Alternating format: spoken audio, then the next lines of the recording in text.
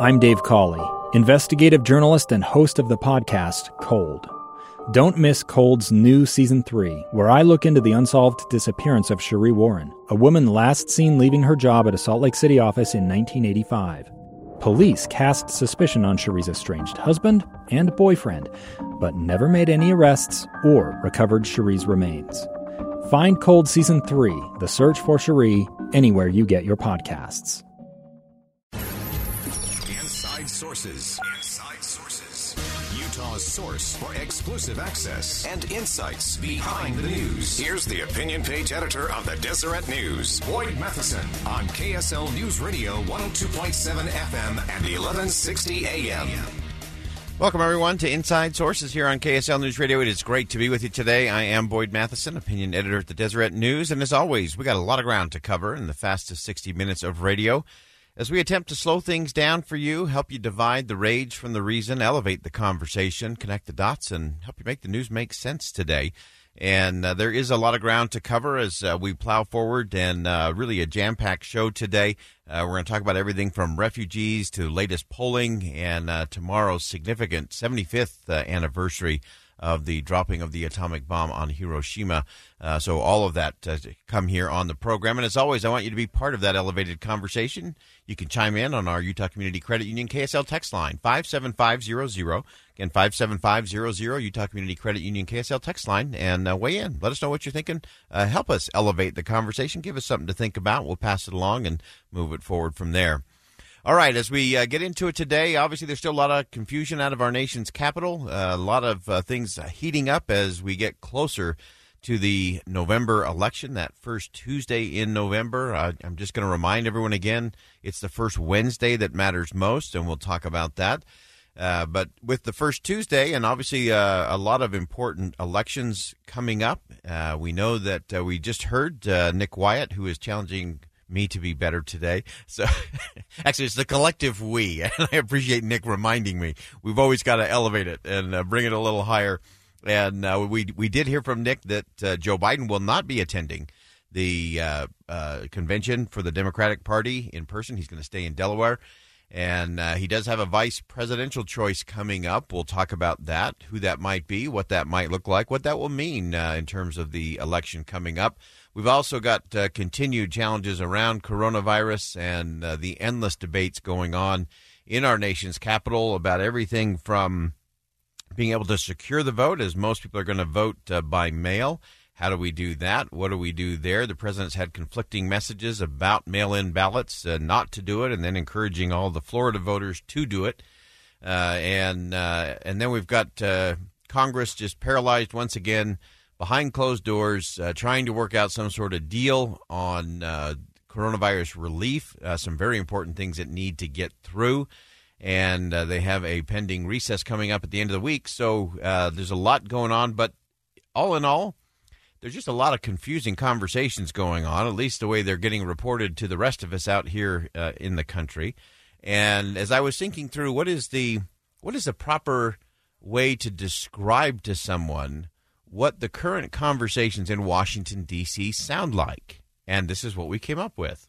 Go ahead and tell me. Who's on first? What's on second? I don't know. Is on third. You know the guy's names on the baseball team? Yes. Well, go ahead. Who's on first? Yes. I mean the guy's name. Who? The guy playing first. Who? The guy playing first base. Who? The guy on first base. Who is on first? What are you asking me for? I don't know. Now, wait a minute. I'm asking you who's on first. That's his name. Well, go ahead and tell me. Who? The guy on first. That's it. There you go. First base. And that is often the conversation and the dialogue going on around the country.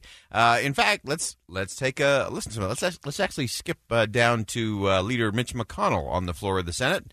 Here's who's on first for Mitch. The Democratic leader is still refusing to let struggling Americans get another dime unless he gets a massive tax cut for wealthy people in blue states that has nothing to do with the coronavirus. Speaker of the House and the Democratic leader are continuing to say our way or the highway, with a massive wish list for left-wing lobbyists. And so there you go. There's first, second, and third base. According to Leader Mitch McConnell, the Democrats are refusing to help struggling Americans, while they're helping out their wealthy friends in blue states. Our way or the highway, no negotiation. Of course, not to be outdone, Chuck Schumer stepped up to the plate yesterday and declared this. We believe we must meet those needs, and it will cost money. But mark my words, if we spend less money now, it will cost us more money later. Okay, I'm going to leave you to decipher what that one came out to be. And then Nancy Pelosi chimed in. I'm not sure if she was on third base, shortstop, tomorrow's pitching, or out in left field, but she said, the way we can correct so much of that is for us to defeat the virus. And so much of our discussion has to be on how we defeat the virus, and that takes dollars and policy. The virus is the villain. We can open our economy, we can open our schools, but we can only do it if our children and our families are safe. All right, and the conversations go on and on and on. You got the president weighing in via Twitter, and no one is having a straightforward conversation in front of the American people. Our good friend Yuval Levin has been opining on this significantly lately, talking about this is a very broken Congress, probably more so than in past times, and this is really a test. If we cannot figure out how to move through a pandemic and set the politics aside, then Congress really is broken. And what does that mean? And it's been at least on the verge of completely breaking down for a number of years, going back to Harry Reid's Senate, where they used the nuclear option, changed the rules in the Senate in terms of judicial nominees that used to have to get to 60 votes, and now you only have to get to 50, so there's no need for compromise. There's no reason for debate. There's no reason for amendments. And so this is really exacerbating and really illustrating the problems that we have in Washington, D.C. And a lot of times it is that kind of conversation. You do feel like you're in the middle of an Abbott and Costello conversation, and you have far too many people on both sides of the political aisle who are more interested in scoring a political point or lobbying a political campaign ad or using it to raise funds for their own campaign coffers than they are about solving problems and meeting the needs of the American people. And to me, that's the ultimate test and challenge. Now, of course, a lot of that has to do with the fact that we are in a major election year. Re-elect for President Trump. You have a first re-elect for many members of Congress who rode the wave in 2018 into power. And so you've got the Democrats trying to hold on to the House. You got Republicans trying to hold on to the Senate. Real quickly, our friend Scott Rasmussen pointed out yesterday that there are 7 Senate races. Many people are starting to wonder, will the Senate flip? You know, is it possible that a Joe Biden victory in November would lead to them having all 3 branches of government, similar to what President Barack Obama had during his first term? And there are basically 7 toss-up states, 6 of which are currently held by Republicans. So you have Arizona, Georgia, Iowa, Maine, Montana, and North Carolina. Michigan is the only current toss-up state that is held by a Democrat.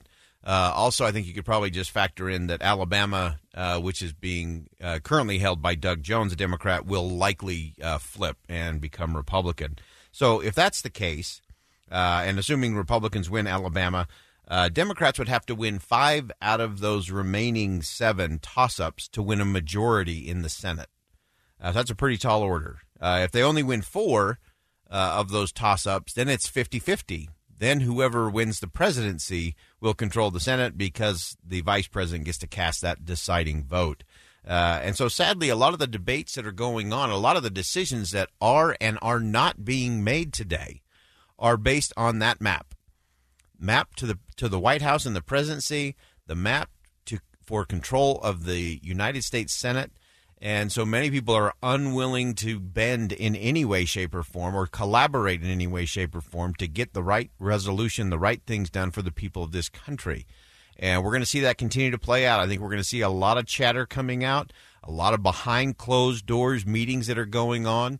I suspect in the end they'll get some sort of a deal, which has probably already been done, that they'll do it before they break. They hope to break for August recess coming up next week. So we'll continue to monitor all of that here on KSL News Radio. But just remember, as you're listening to the Abbott and Costello, in fact, you should go back and listen to that. A good laugh is probably good for all of us today, and nothing beats Who's On First. So figure that one out. All right, we're going to go ahead and step aside. When we come back, we're going to talk about refugees in the state of Utah, these great pioneers that are doing amazing things. Amy Harmer is going to join us next. Don't miss it on KSL News Radio. Two friends taking pictures of the rising full moon on a summer night. Two teenage kids doing what teenage kids do. When a stranger with a gun and a death wish changed everything. It was violent, it was senseless, and I will never understand it, I will never accept it. I'm Amy Donaldson, and unfortunately, we're all too familiar with stories about how violence shatters lives. But what we rarely see is how they are rebuilt. In a new podcast, The Letter, we relive tragedy, but only so we can hear the rest of the story. The struggle to reclaim lives, the realities of grief, and the possibilities of forgiveness. I believe in miracles. Sometimes I thought, there are no miracles. Yeah, there are, and this is a big one. Follow The Letter at theletterpodcast.com or wherever you get your podcasts.